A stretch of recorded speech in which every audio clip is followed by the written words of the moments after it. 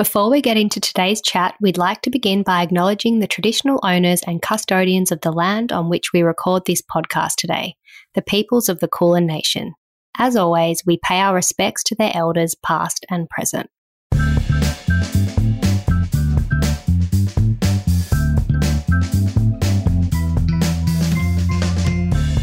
You were just saying before we started recording about really wanting to have a girl and that you only saw a girl. It was really profound, you know? Yeah. There was like a deep feminine energy within me that needed to be closed, I guess, you know? Yeah. Did you know you were having a girl?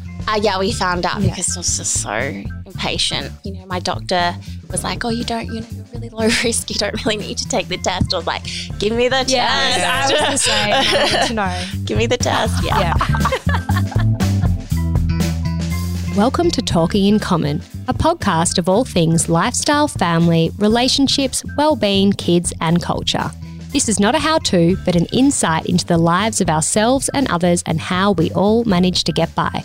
Hosted by myself, Kate Gadinsky, and my co-host, Sophie Panton. Take a listen and let's find out what we all have in common. A big thank you to today's episode sponsor, our friends at Swiss Wellness, making people around the world healthier and happier. Welcome back to Talking in Common. Hi, Soph. Hi, Kate. Excited to be back. Yes. Today we're joined by the lovely Yahna Fookes. Yahna is the founder of Birth Education Workshop, Radiant Birth. She's a trained dancer, qualified vinyasa, yin and prenatal teacher and mother to her daughter Sunday. Mm-hmm. Yahna's passionate and very open about creating a strong community of like-minded women through the journey of motherhood.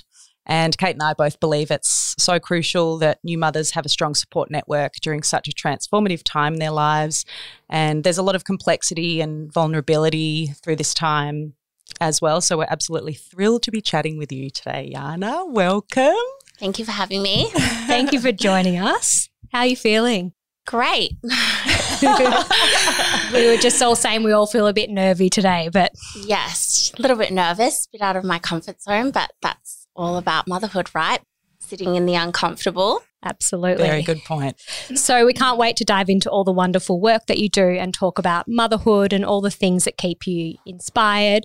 But we'd like to get a big, nice picture of what makes you Yahna. So can you tell us a little bit about your background and your earlier years? Do you want to start from the beginning? Let's start from the beginning. So I'm originally from South Korea. I'm actually adopted. So I came to Australia when I was 4.5 months old. My parents, they just didn't think they could have children, so they went down the adoption route. It was very progressive for the time because you think it's the 80s. My mum was only 25 years old, which is very young. Yeah.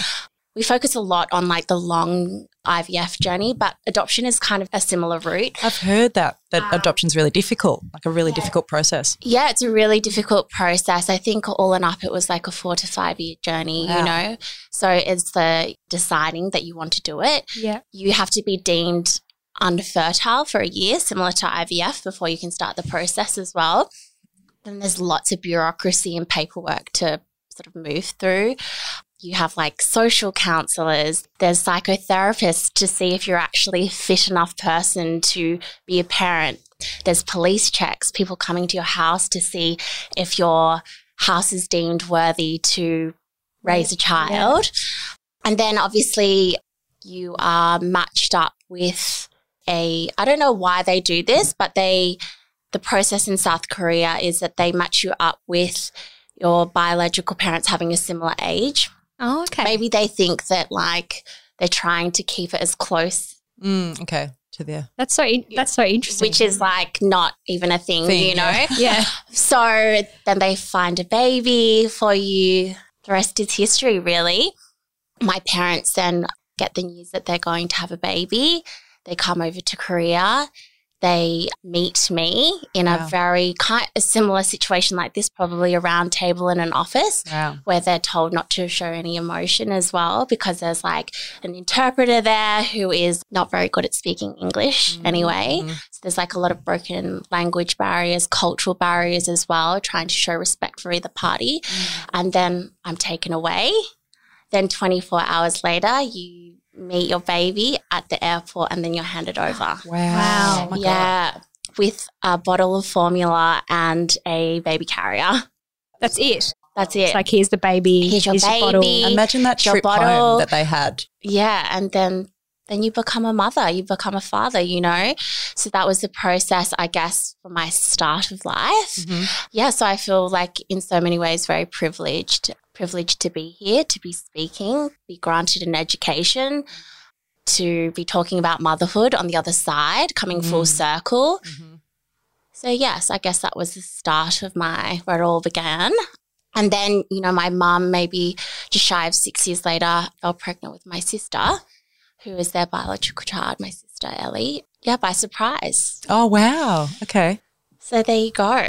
How was your upbringing in Australia? What sort of things were you into? What were your parents into? So my dad was in the Air Force growing up. So I went to 6 different primary schools. We lived in the UK for a big stint of time. And then we lived I think I've lived everywhere. I was like pretty full and pretty fruitful, you know, as far as like shifting and being movable.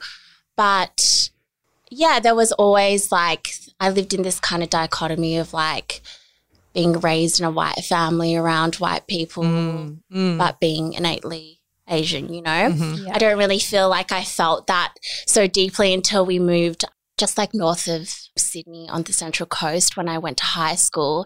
It's like a real coastal beachy sort of vibe. And I think I was like the only Asian kid that went to high school, you know, and not realising on the other side now when I'm starting to look at, you know, at my daughter going to kindy, you start, you know, she's going to school in a year. So you start to look at schools and you start to think about like what kind of education system you would like to have your child in, or not even education, more like the environment that you want them to be in.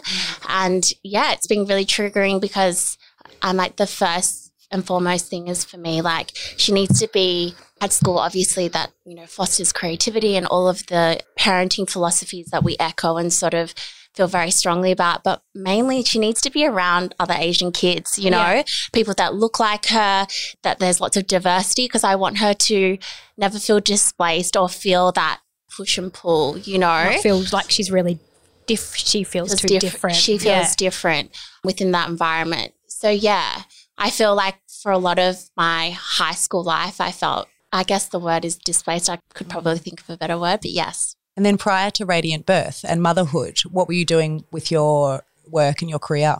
So I was dancing since I was like 3 years old, and that kind of became quickly from something that was like a little bit of my Korean name is Jongsoon, which means upright and clear. So I'm like, I just feel like I've always felt like very focused. I don't know if it's like the Korean in me, but yeah, I started dancing at 3, and then when we moved to England, I was accepted into the Royal Ballet. So I studied there, came back to Australia, and I continued to do full-time dancing, a long time full-time school. So what that looks like is like finishing school at, what's time does school finish? 3? 3 or something? 3 or 4? 3. Going straight to rehearsals. Wow. 3:20, I can clarify. School finishes. 3:20. School mum. School age school daughter. mum. School mum. Yeah, 3:20. Sorry, 3:15. Oh my God, I messed it up. There you go. It's 3:15. 3:15. Well, that's like 5 minutes late. Very it's all right. specific. Yeah. Yeah, finishing school at 3:15 and then walking to ballet and then dancing until like 9 o'clock. That's a Getting lot. picked up,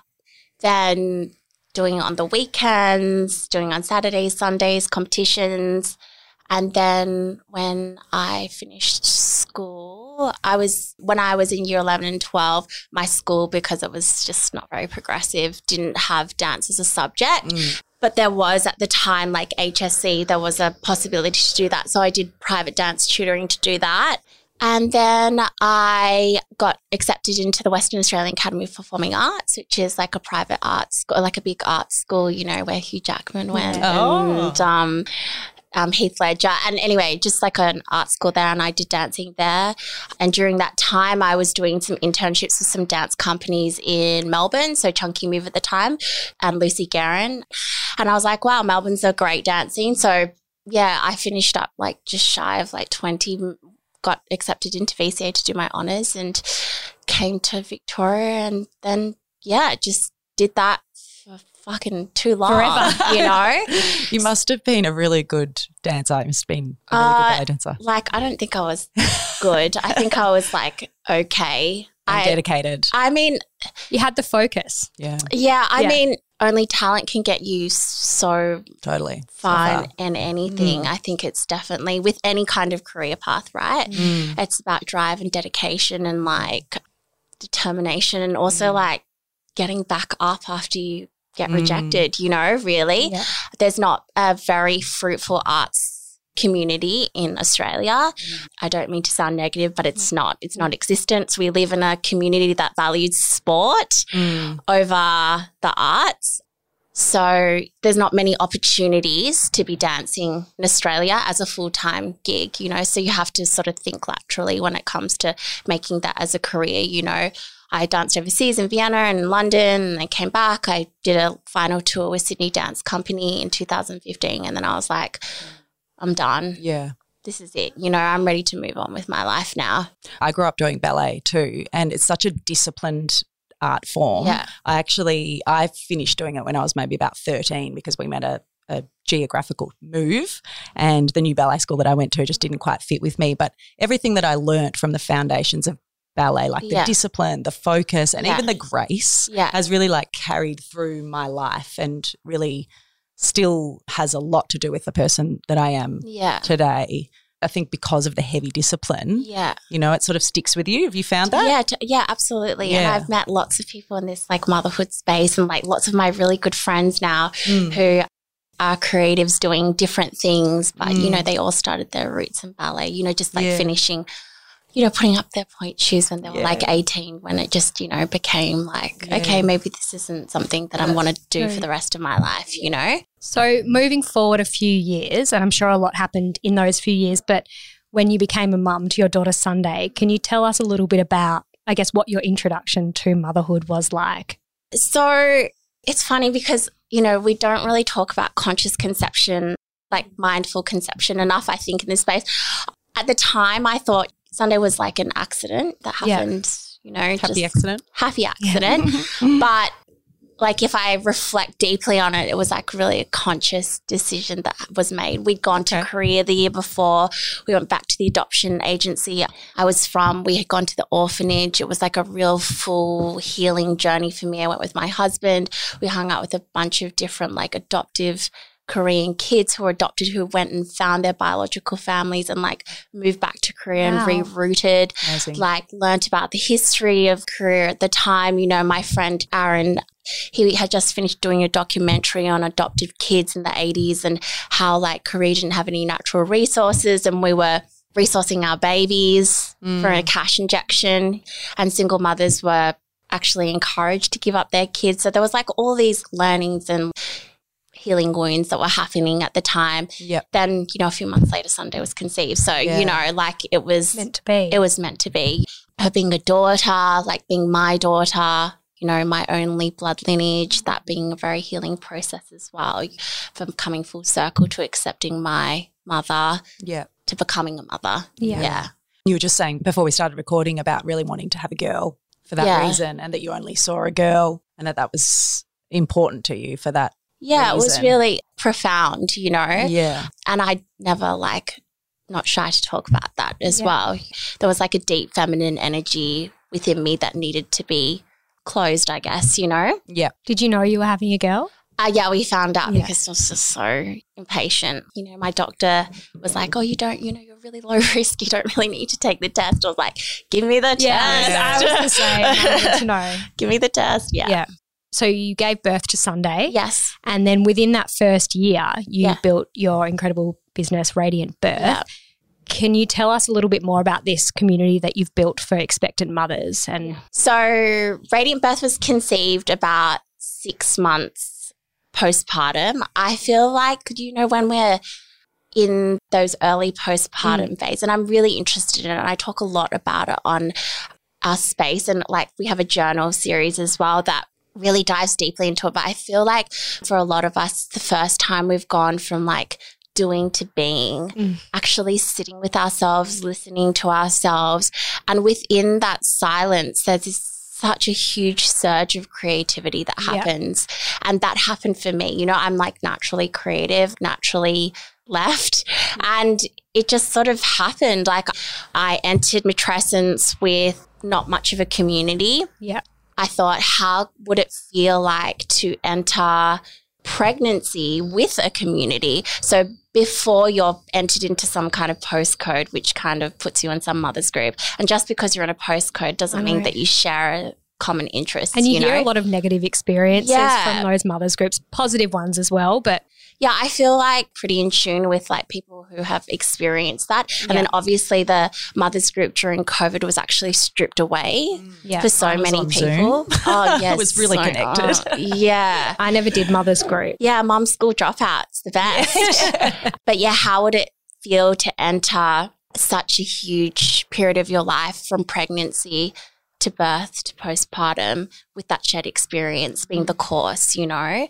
Then obviously being so into like Eastern medicine, I really wanted to integrate that in a really holistic and kind of honourable way that paid respect. So we have like a TCM doctor that leads postpartum as well. So postpartum is really integrated within the course. Of course, we have like a big component that's birth education that integrates, you know, the energetics and physiology of birth, as well as, you know, pranayama and like, you know, sound and movement and yoga that can be integrated for like actual labour.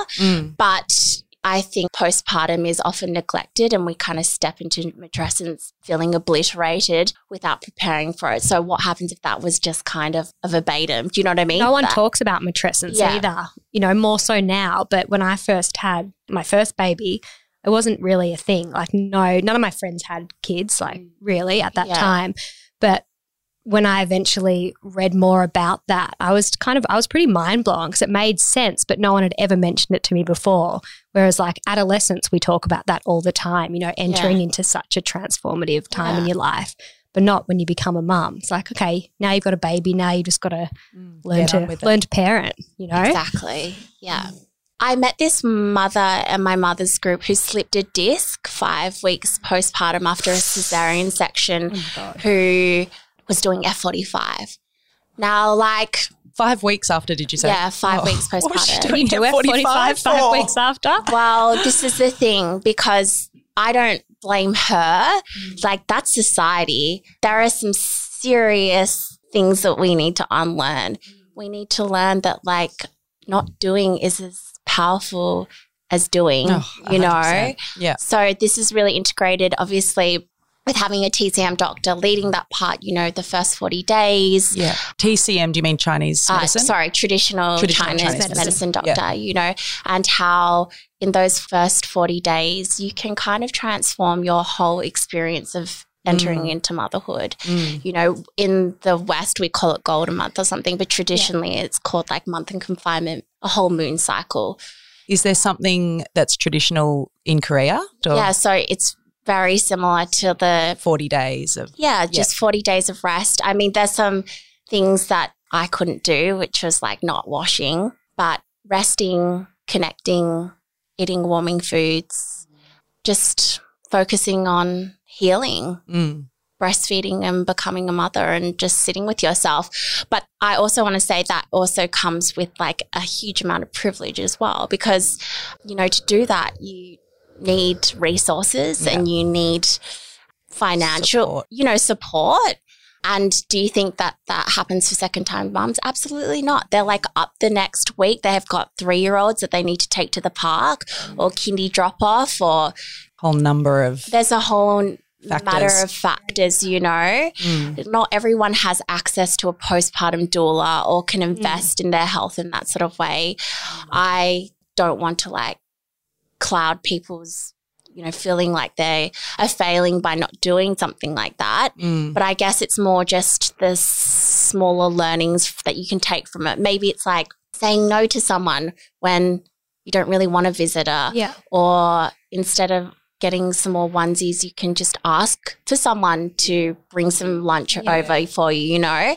I think just not putting that pressure on yourself in those first few months, really, like allowing yourself to just be and that's okay, because, I think probably society puts a lot of pressure on us as well, that you think you need to be doing all these things, you need to be up and about, you need to be seeing people, when really you need to be focusing on your baby and resting because, you know, you've but just I think been for through. all of us, sorry, I didn't mean to cut you off. Right. I think for all of us, like in our Western society, it's just a cultural lack. We're not brought up with this 40 days of sitting, or we're not made aware or educated or taught that that's okay. You know, we're taught the opposite. So because we have bounce back culture. Yeah. Like, you don't look like you've had a baby. Like, how toxic is that language, you know? Why would I want to look like I haven't just had a baby? Because I have. And like, it's the most profound thing that's ever happened to me. And it's almost offensive saying that I don't even look like a mum because I'm a whole new person, you know? Or the mum being at F45 5 weeks in because she obviously feels that she needs to get back out there and exercise. Exactly. And that is just from like, Western culture. Whereas like in so many parts of Asia and China and Korea and Indonesia, these are kind of non-negotiables, no matter how rich, no matter how poor, because people come together because they know how freaking important it is, you know? Yeah. They know that the survival of the mother is the ecosystem, that mothers are the start of an ecosystem. Without us, society doesn't exist.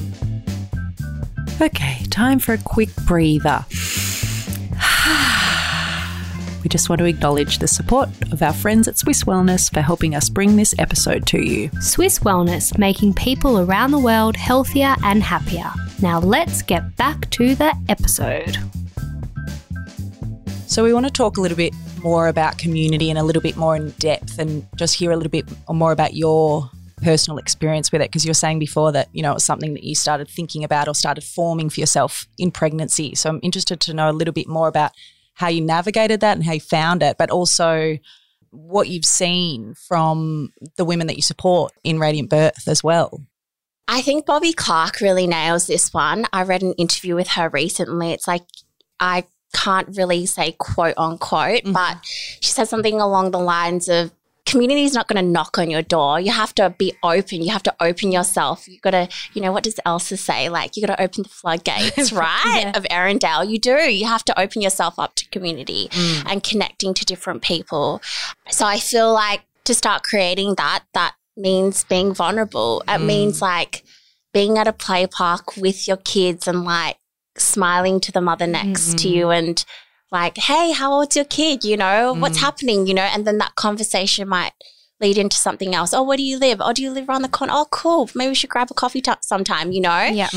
I've actually met so many amazing friends through play parks and, you know. That's such common ground when you're in that space with your kids. Yeah, totally. Or at kindy pickups and drop-offs and stuff, you know. Like, my husband is so good at connecting with new people. I don't know what it is. He's just like so amazing at that. But, you know, I remember being stopped at the gates at kindy by this Brazilian butcher, you know, saying, oh my gosh, our girls are friends. You need to come over to our house and like have dinner. So nice. Like, so beautiful. Like, how beautiful is that?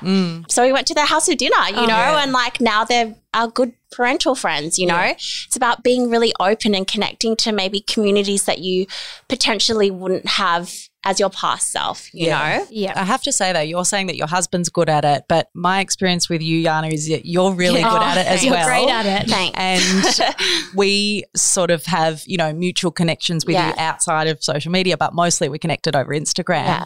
But originally, you know, I first bought some of your birth posters. That's right, my posters, and you very kindly dropped them at my house and realised that I lived in the same street as a friend that you knew. Yes. And you texted me afterwards and said, you know, I've got a friend that lives in the street. She's just had a baby as well. And I had just had my second child at the time.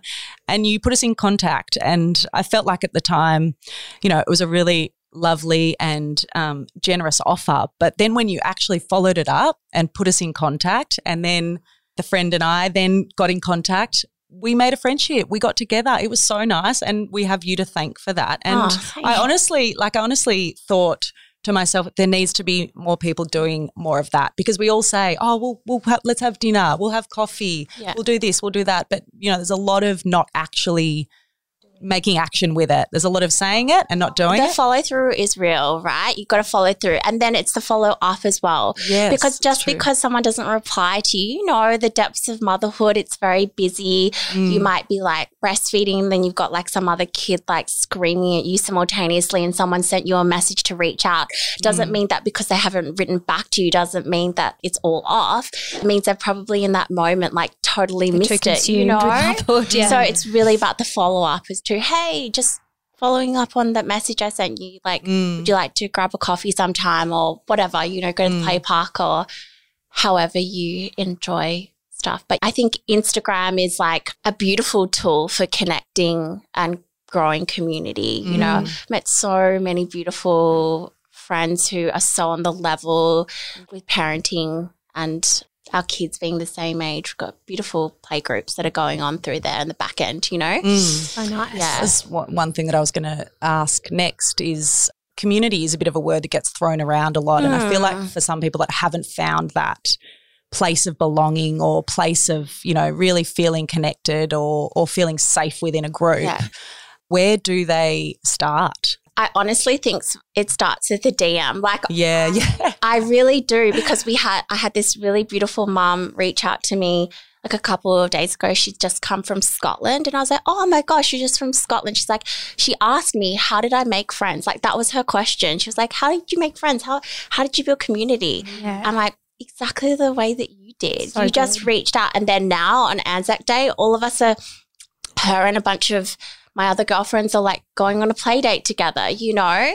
It starts with so nice that, you know, the bravery of reaching out or like asking something with authenticity, you know, like, and I could feel in her message she was like feeling like she needed to be held, you know. Yeah. Not that I can hold everyone, but, you know, I think it's just such a nice thing to do.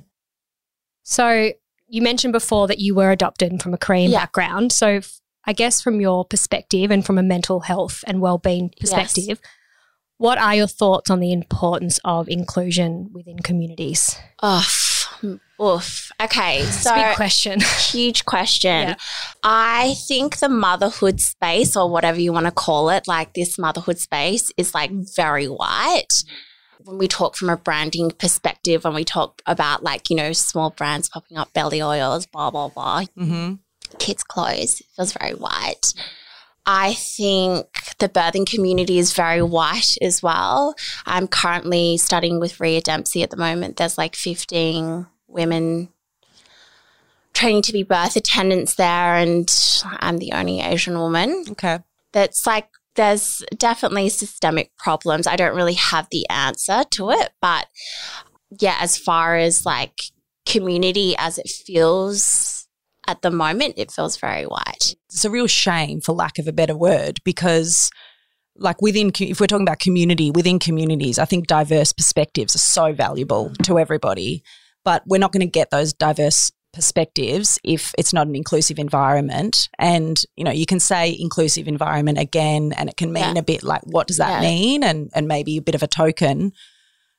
But if it's not a really safe place for people to feel included, then they're not going to feel comfortable to express their diverse perspectives. So like we're the ones missing out by not encouraging true inclusivity. Yeah, I think it's really like the white women doing the work, you know. I'm not talking like posting a person of colour on your Instagram feed. I know there's so much of that now. Yeah. Because you think that's the right thing to do. Yeah. I'm like, fucking do the work from the inside, mate. Yeah. Like, you know, do the work from the inside. Like if you have a business and you're wanting to like champion like diversity and like different stories, then hire people from the inside to do the work. Yeah. You know, you can only do the work by listening and learning. Yeah. It has to be from within. It has to be from people of power. I'm not talking about if you've got a big business hiring people in the warehouse and like hiding them behind closed doors. Yeah, I'm talking them, putting them in positions of power and making those decisions. You know, they need to be the key decision makers. And especially as a mother, if you actually really want to raise your kids mindfully, then do the work. Yeah, it's interesting. From a parenting perspective, I feel so strongly about that too. And I'm like, how do I just surround my child amongst, people who do look different to her and interact with those people and, really encourage her to feel like that is normal, because that's what I believe should be normal. Not just different, it's normal. And exactly, not different, normal. And, it's actually, I found it hard to find the right places to do that. And I'm like, why is this hard? It shouldn't be, so there is still such a disconnection, but it's something that I'm forever striving to work towards to raise my own children. I think there's a lot of work and change to be done. Yeah, I mean, a movement called Black Lives Matter didn't happen for a reason, Let's not be tone deaf to it. Yeah. So, okay, I'm going to move to a bit of a different direction now, but we did speak briefly before about that creative rebirth that you experienced after giving birth to Sunday, which I know, like, we've spoken about that a lot and a lot of mums do speak about that. What sort of gave you that real push and that confidence to go ahead and actually start Radiant Birth? Because so many people have great ideas, but they just don't get to that next, step of actually doing it and making it a real thing. I had a conversation with one of my best girlfriends, Bunny, who owns a yoga studio where I teach and where the course is facilitated. And it was kind of just that simple conversation of her being like, oof, mate, this is a great idea. Just do it, And then from there, it just sort of happened. I think that we live in a country that there is just so many resources and there is so much potential. Everyone has been granted an education. Lots of people have gone to university. We're so fortunate and so privileged in Australia. So any idea has to start from nothing, right? Write it down, map it out. There's so many free resources as well. There's so many amazing business building podcasts. There's so many online courses that you can do for free or PDFs you can download when it comes to creating something. So I think that the resources are sort of there at your fingertips, for one, to giving you the kind of structure, I guess, or guidance to creating something that's yours. And then I guess, I don't know if this answers the question, but I think it's enough if you believe, if you deeply believe in something that you do, that you love something so much and that there's such a pull, then the people will come. Yeah. I really believe that. People can see through bullshit, Yeah. If you with your whole heart believe that birth is bigger than you, that's for me. I was like, birth is so much bigger than us. Motherhood is so much bigger than us, If you believe in what you're doing is so important, then someone else will feel that same feeling as you, that deep pull too. Yeah, I think it's such a good point and such a nice takeaway, open yourself up, be vulnerable in all the things that we've spoken to finding a community, to following your desires or your dreams or, all of that thing. It all sort of simply comes back to being open, being honest, being authentic, being vulnerable. Believing in yourself too. Yes. Believing in yourself, which isn't always the easiest thing. It's probably the hardest thing on the list. And also, I would just like to say, you don't need to start a business as cash as well. That is also, I would like to say, I think that's a misconception. I started Radiant Birth on I think $2,500. Do you know what I mean? Yes. Of my own savings. Yeah. It was just, started a Squarespace website. Do you know what I mean? Yes. Just pull in your contacts, ask people to help you as well, I don't think you need a whole wad of cash to start something. I think that's what can be a really scary thing. Yeah, totally. Oh my God, I'm going to need $10,000 investment to start this thing. But you can start things small. And you can start things small. I know people who have started belly oil businesses in their home, you know what I mean? Or postpartum doulas cook. It's, they cook at home. They don't need a commercial kitchen to start something that's theirs, So how do you mentally and emotionally manage the juggle of work, running the business, and then also looking after your daughter? I rely a lot on my husband to pick up a lot of the slack. He's definitely, I speak a lot about this, about co-parenting and equal load, but it's very important to us. We're in a nuclear family. Well, again, got to do the, I want her to grow up that we both are so capable and we're both so there for her. So, yeah, I rely a lot on Michael, to be honest. Teamwork. Yeah, teamwork. And I also feel like parenting gets easier with time as well, and they become more independent, you know. Like, she's 3.5 now. She takes a shower by herself.